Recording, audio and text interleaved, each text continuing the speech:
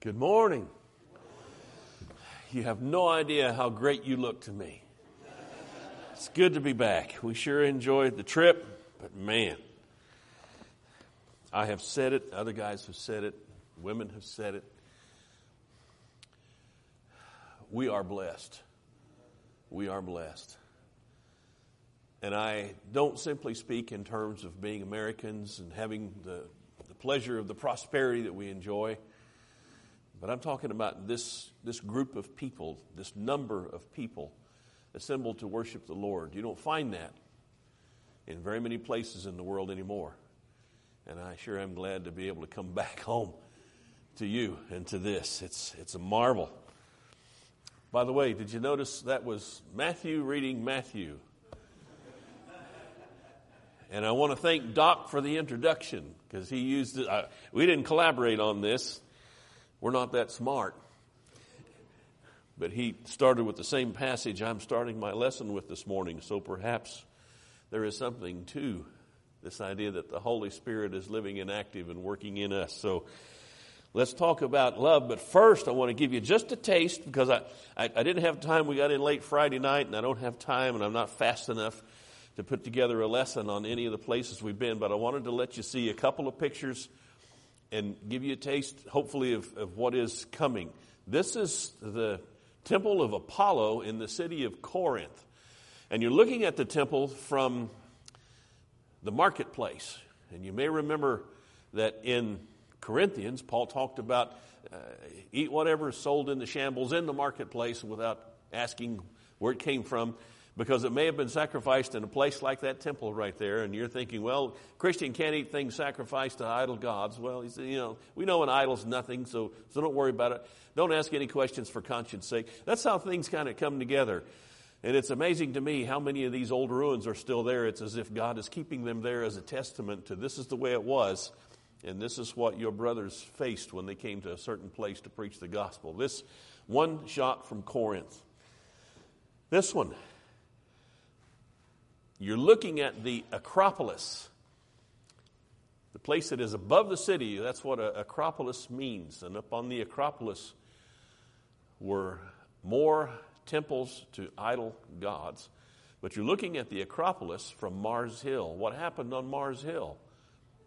That's where Paul, having seen the images of the idols, was so upset that when he found the one image that they had created to the unknown God, he said, that's the one I want to talk to you about. And that's in Acts chapter 17. You ever want to read about Paul being in Athens and being up on Mars Hill talking with those who were interested about the gospel of Jesus Christ.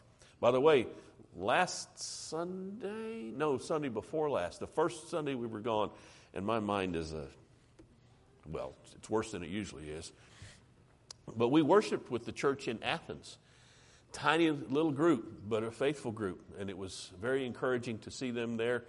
The guy that got up and did announcements, and I think he also led, another guy led singing.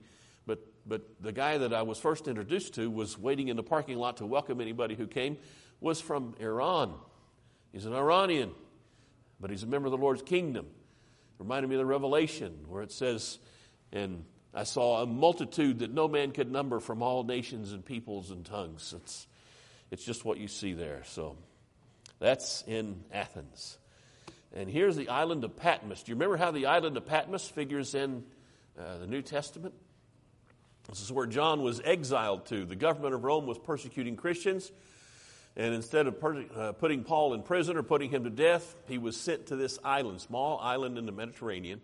And this was where he received from Jesus Christ the revelation, which he wrote down. And there's some conjecture over whether or not he wrote it while he was on the island, but at any rate, this is where he received it. That's what he says in the beginning of the Revelation. He received it there. And if you see those two white spots highest up on the mountain, one of those, I believe it's the one to the right, as you're looking at it, is the place where is a cave that they say John abided. He lived there while he was on Patmos. Who knows? A lot of things like this can't necessarily be confirmed, but at least this is the island, so it had to be somewhere in the area. It's not a big island at all. When they put him on Patmos, they knew that's probably where he's going to stay because there wasn't any reason for anybody else to come there. Guess what that is? Well, you don't have to, do you? Because I wrote it down. The theater in Ephesus. Down to the right and out of the picture is the marquee that says the Apostle Paul, one night only. You know what happened here if you've read about Paul's experience in Ephesus. This is where for 2 hours people stood up and they cried out, "Great is Diana of the Ephesians." For 2 hours they did that. Why did they do that? Because Paul's preaching of the gospel of Jesus Christ was so powerfully turning people away from idolatry that this is how they responded. 2 hours. This is where it happened. This is the place. We were there. We saw it. We stood there. It was amazing. And I'm so glad to have been able to go on this trip. So thankful for this blessing of God. And I hope to, in some small way, make it a blessing to you as well. And I have to say this, not once on this trip did I ever think there was any need to worry about what was going on here. Because we have leadership here that takes care of things. And we've got responsible people at the helm, if you will, if you want to say it that way. And I never even thought one time, wow, I wonder what's going on back home. I hope everything's okay. And it was. It always is. The Lord's blessing on us. Well, those are just a few pictures. I think that's the last one. So let's talk about the love of God this morning. And let's start in this text in Matthew 5. I know that's an odd transition. We're talking about pictures of places in the Mediterranean where the gospel was preached. But this gospel that was preached by Paul and Silas and Barnabas and the other apostles and ministers of the gospel is the gospel of love. And as Doc said when he was up here, he alluded to the idea, what the world needs now is love. Wouldn't that make a great song? It's the absolute truth. It's always been that way, and it'll always be that way.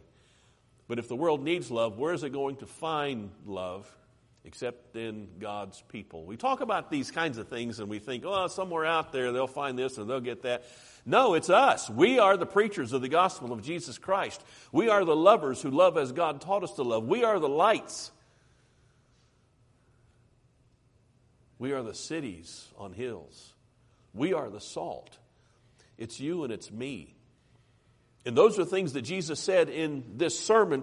But here, let's go back to it. Matthew chapter 5, starting at verse 43.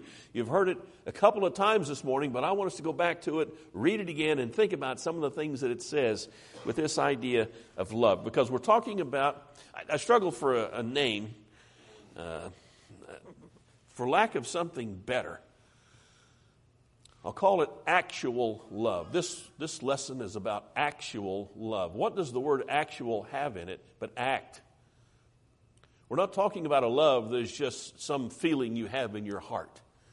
We're talking about love that acts, love that does something, love that makes a difference. And this world needs people who will make differences. And the gospel of Jesus Christ has the power, but it's got to be preached, as Paul said, when he wrote to the church at Ephesus, in love. Preaching the truth in love. And you wonder where he got it? You don't wonder. You know, he got it from Jesus. Jesus' words here, Matthew chapter 5, verse 43. You've heard that it was said, you shall love your neighbor and hate your enemy. But I say to you, love your enemies and pray for those who persecute you. That's pretty radical, isn't it? Pray for those who persecute you. So that you may be the sons of your Father who is in heaven, for he causes his sun to rise on the evil and the good, and sends rain on the righteous and the unrighteous. For if you love those who love you, man, listen to this. Listen to the wisdom in what he says here. If you love those who love you, what reward do you have? Do not even the tax collectors do the same? In other words, how are you different from anybody else if you love those who love you? If you greet only your brothers, what more are you doing than others? Do not even the Gentiles do the same? Therefore, you are to be perfect as your heavenly Father is perfect. Now, in English, we struggle a little bit with that word perfect because in English, what does it mean? It means absolutely flawless. Can you tell me anything in this world that's absolutely flawless besides the word of the Lord? Everything is flawed in this world. That's the nature of this world. You and I are flawed. But this word here is the Greek word teleos, and it does not mean what it's come to mean in our English vernacular. It doesn't mean flawless. It simply means complete. And so Jesus is saying, if you want to be complete, like my Heavenly Father is complete, like your Heavenly Father is complete, here's what you do to accomplish that. You love your enemies. Now, who among us doesn't understand what he said? It's easy to understand what he said. It's easy to accept the idea and the concept. But when you're on the street and you run into somebody that doesn't like you, when things come to your ears that somebody said about you, it's a challenge, is it not? To love some people? I know not you. There's no challenge in loving you. You're easy. Jesus is talking about enemies. And he mentions two groups of people here, by the way. Who did he mention? Tax collectors. And who else? Oklahomans. Now, yeah, I know we're laughing at that, but it's true because we are Gentiles. Did he say that? Did he throw out the idea of tax collectors and Gentiles because he really thought tax collectors were lousy people? And every time I say lousy, I shouldn't say lousy. You remember that episode of Lucille Ball where they were going to somebody to teach them how to talk correctly, how to speak perfectly? And the first thing he said was, now listen, there's two words I don't want you to ever use. One's swell and the other one's lousy. And they said, okay, what are they? It's like, you older guys, you'll have to explain that to the kids later, the generation we're trying to support. But I thought that was funny. But lousy, what was I talking about now? I got myself off track. We're talking about being perfect as God is perfect. And this makes us complete. Tax collectors were looked upon as lousy. Gentiles were looked upon as lousy. Jesus was simply using that because, in fact, what he was actually teaching them was, who do you love? Well, you love tax collectors. Can you think of anybody worse than a tax collector? No, I can't think of any worse than a tax collector. Collecting taxes for the Romans, that's what a Jewish person would do to get a job from the Romans, and the Jews despised, generally speaking, they despised Jewish people who collected taxes for the Romans. And so when he says this, he knows what people are thinking about tax collectors. And what's he saying they need to do to tax collectors? Love them. And he's saying, if you don't love the tax collectors just like you love everybody else, then you're no different from anybody else. If you're going to love like Jesus teaches us to love, we're going to have to make some radical changes in the way we typically see things in the world. And Gentiles. Oh, the Jews thought the Gentiles were second-rate or worse.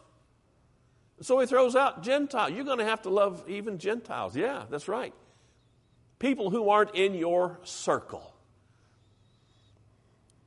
Isn't it interesting we talk about relationships like that? People in our circle. As if there was really a circle. What do we mean when we say circle? What we really mean when we say circle, we talk about people in our circle, is people that we're connected to. One of those beautiful things I think we do is when there is a baptism, as soon as they get out of the water, somebody will say, well, let's circle up and have a prayer. And we'll do it, usually right here, right down here. And if you've ever been a part of that, one of the things you notice is you can't circle up down here. There's too much stuff in the way. There's stairs and there's pews, and it's just an awkward place. And when you get a bunch of people down here, you can't really make a circle. But I've seen some pretty big circles, and they just kind of weave in and out the pews. But what makes it a circle? It's the connectedness. We hold hands. And we might sing a couple songs, and we'll have a prayer for that one who has just come into the kingdom, just come into the saving blood of Jesus Christ. It's beautiful. That's a circle. Who needs to be in our circle? Everybody.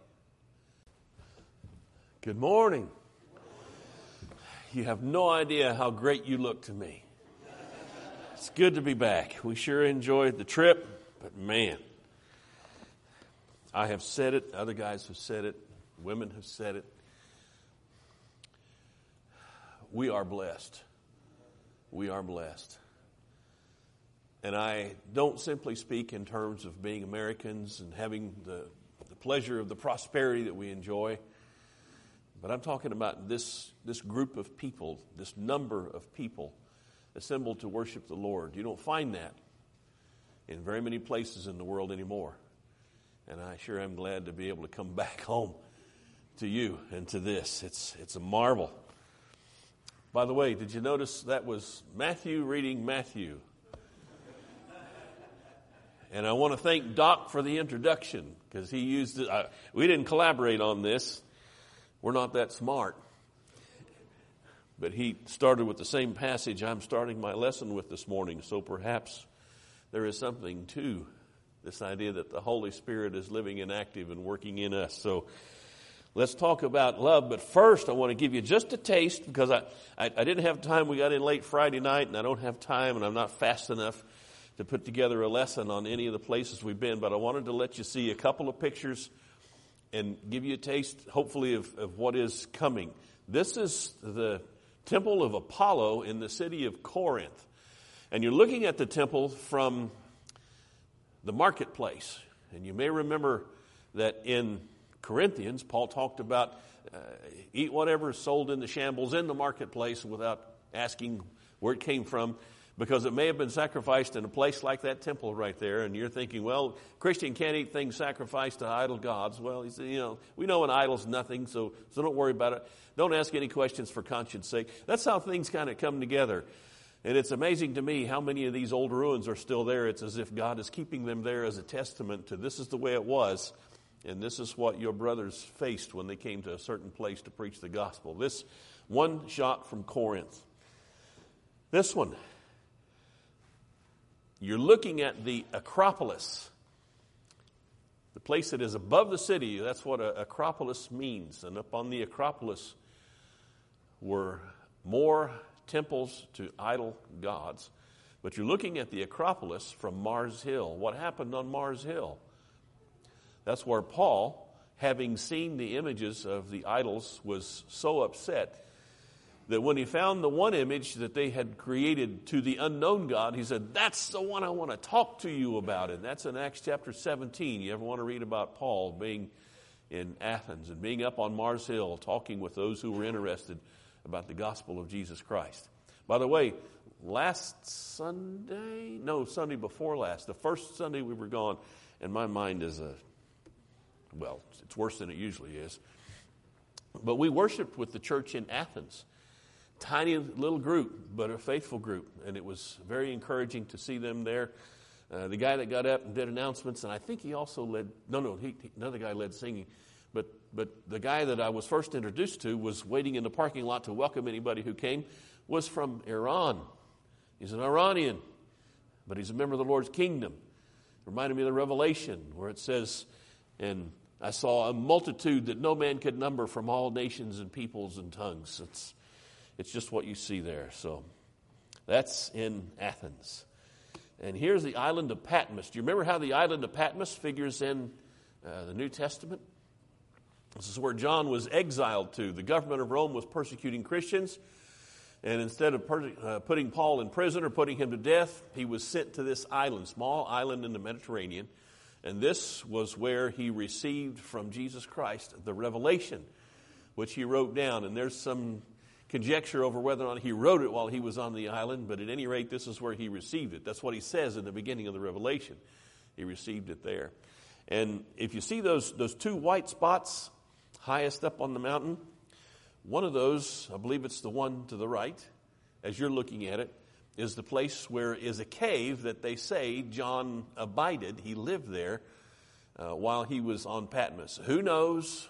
A lot of things like this can't necessarily be confirmed, but at least this is the island, so it had to be somewhere in the area. It's not a big island at all. When they put him on Patmos, they knew that's probably where he's going to stay because there wasn't any reason for anybody else to come there. Guess what that is? Well, you don't have to, do you? Because I wrote it down. The theater in Ephesus.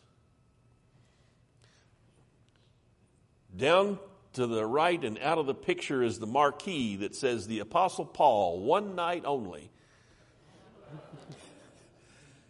You know what happened here if you've read about Paul's experience in Ephesus. This is where for 2 hours people stood up and they cried out, "Great is Diana of the Ephesians." For 2 hours they did that. Why did they do that? Because Paul's preaching of the gospel of Jesus Christ was so powerfully turning people away from idolatry that this is how they responded.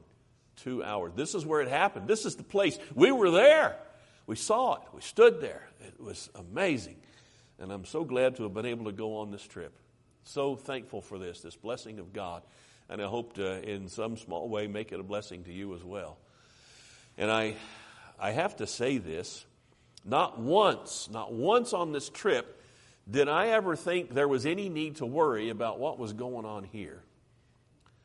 Because we have leadership here that takes care of things. And we've got responsible people at the helm, if you will, if you want to say it that way. And I never even thought one time, wow, I wonder what's going on back home. I hope everything's okay. And it was. It always is. The Lord's blessing on us. Well, those are just a few pictures. I think that's the last one. So let's talk about the love of God this morning. And let's start in this text in Matthew 5. I know that's an odd transition. We're talking about pictures of places in the Mediterranean where the gospel was preached.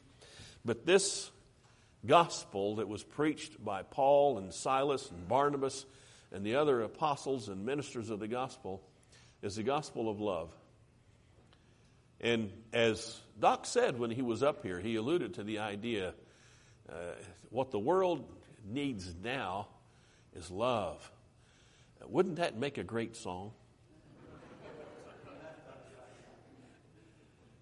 It's the absolute truth. It's always been that way, and it'll always be that way. But if the world needs love, where is it going to find love except in God's people? We talk about these kinds of things, and we think, oh, somewhere out there they'll find this and they'll get that. No, it's us. We are the preachers of the gospel of Jesus Christ. We are the lovers who love as God taught us to love. We are the lights. We are the cities on hills. We are the salt. It's you and it's me. And those are things that Jesus said in this sermon. But here, let's go back to it. Matthew chapter 5, starting at verse 43. You've heard it a couple of times this morning, but I want us to go back to it, read it again, and think about some of the things that it says with this idea of love. Because we're talking about, I struggle for a name, for lack of something better. I'll call it actual love. This lesson is about actual love. What does the word actual have in it but act? We're not talking about a love that is just some feeling you have in your heart. We're talking about love that acts, love that does something, love that makes a difference. And this world needs people who will make differences. And the gospel of Jesus Christ has the power, but it's got to be preached, as Paul said, when he wrote to the church at Ephesus, in love. Preaching the truth in love. And you wonder where he got it? You don't wonder. You know, he got it from Jesus. Jesus' words here, Matthew chapter 5, verse 43. You've heard that it was said, you shall love your neighbor and hate your enemy. But I say to you, love your enemies and pray for those who persecute you. That's pretty radical, isn't it? Pray for those who persecute you. So that you may be the sons of your Father who is in heaven, for he causes his sun to rise on the evil and the good, and sends rain on the righteous and the unrighteous. For if you love those who love you," man, listen to this. Listen to the wisdom in what he says here. "If you love those who love you, what reward do you have? Do not even the tax collectors do the same?" In other words, how are you different from anybody else if you love those who love you? "If you greet only your brothers, what more are you doing than others? Do not even the Gentiles do the same? Therefore, you are to be perfect as your heavenly Father is perfect." Now, in English, we struggle a little bit with that word perfect, because in English, what does it mean? It means absolutely flawless. Can you tell me anything in this world that's absolutely flawless besides the word of the Lord?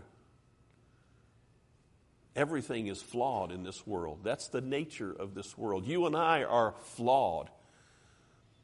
But this word here is the Greek word teleos, and it does not mean what it's come to mean in our English vernacular. It doesn't mean flawless. It simply means complete. And so Jesus is saying, if you want to be complete, like my heavenly Father is complete, like your heavenly Father is complete, here's what you do to accomplish that. You love your enemies. Now, who among us doesn't understand what he said? It's easy to understand what he said. It's easy to accept the idea and the concept. But when you're on the street and you run into somebody that doesn't like you, when things come to your ears that somebody said about you, it's a challenge, is it not? To love some people? I know not you. There's no challenge in loving you. You're easy. Jesus is talking about enemies. And he mentions two groups of people here, by the way. Who did he mention? Tax collectors. And who else? Oklahomans. Now, yeah, I know we're laughing at that, but it's true, because we are Gentiles. Did he say that? Did he throw out the idea of tax collectors and Gentiles because he really thought tax collectors were lousy people? And every time I say lousy, I shouldn't say lousy. You remember that episode of Lucille Ball where they were going to somebody to teach them how to talk correctly, how to speak perfectly? And the first thing he said was, "Now listen, there's two words I don't want you to ever use. One's swell and the other one's lousy." And they said, "Okay, well, what are they?" It's like, you older guys, you'll have to explain that to the kids later, the generation we're trying to support. But I thought that was funny. But lousy, what was I talking about now? I got myself off track. We're talking about being perfect as God is perfect. And this makes us complete. Tax collectors were looked upon as lousy. Gentiles were looked upon as lousy. Jesus was simply using that because, in fact, what he was actually teaching them was, who do you love? Well, you love tax collectors. Can you think of anybody worse than a tax collector? No, I can't think of any worse than a tax collector. Collecting taxes for the Romans, that's what a Jewish person would do to get a job from the Romans, and the Jews despised, generally speaking, they despised Jewish people who collected taxes for the Romans. And so when he says this, he knows what people are thinking about tax collectors. And what's he saying they need to do to tax collectors? Love them. And he's saying, if you don't love the tax collectors just like you love everybody else, then you're no different from anybody else. If you're going to love like Jesus teaches us to love, we're going to have to make some radical changes in the way we typically see things in the world. And Gentiles. Oh, the Jews thought the Gentiles were second-rate or worse. So he throws out Gentiles. You're going to have to love even Gentiles. Yeah, that's right. People who aren't in your circle. Isn't it interesting we talk about relationships like that? People in our circle. as if there was really a circle. What do we mean when we say circle? What we really mean when we say circle, we talk about people in our circle, is people that we're connected to. One of those beautiful things I think we do is when there is a baptism,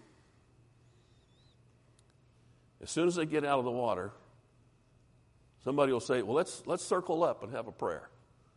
And we'll do it, usually right here, right down here. And if you've ever been a part of that, one of the things you notice is you can't circle up down here. There's too much stuff in the way. There's stairs and there's pews, and it's just an awkward place. And when you get a bunch of people down here, you can't really make a circle. But I've seen some pretty big circles, and they just kind of weave in and out the pews. But what makes it a circle? It's the connectedness. We hold hands.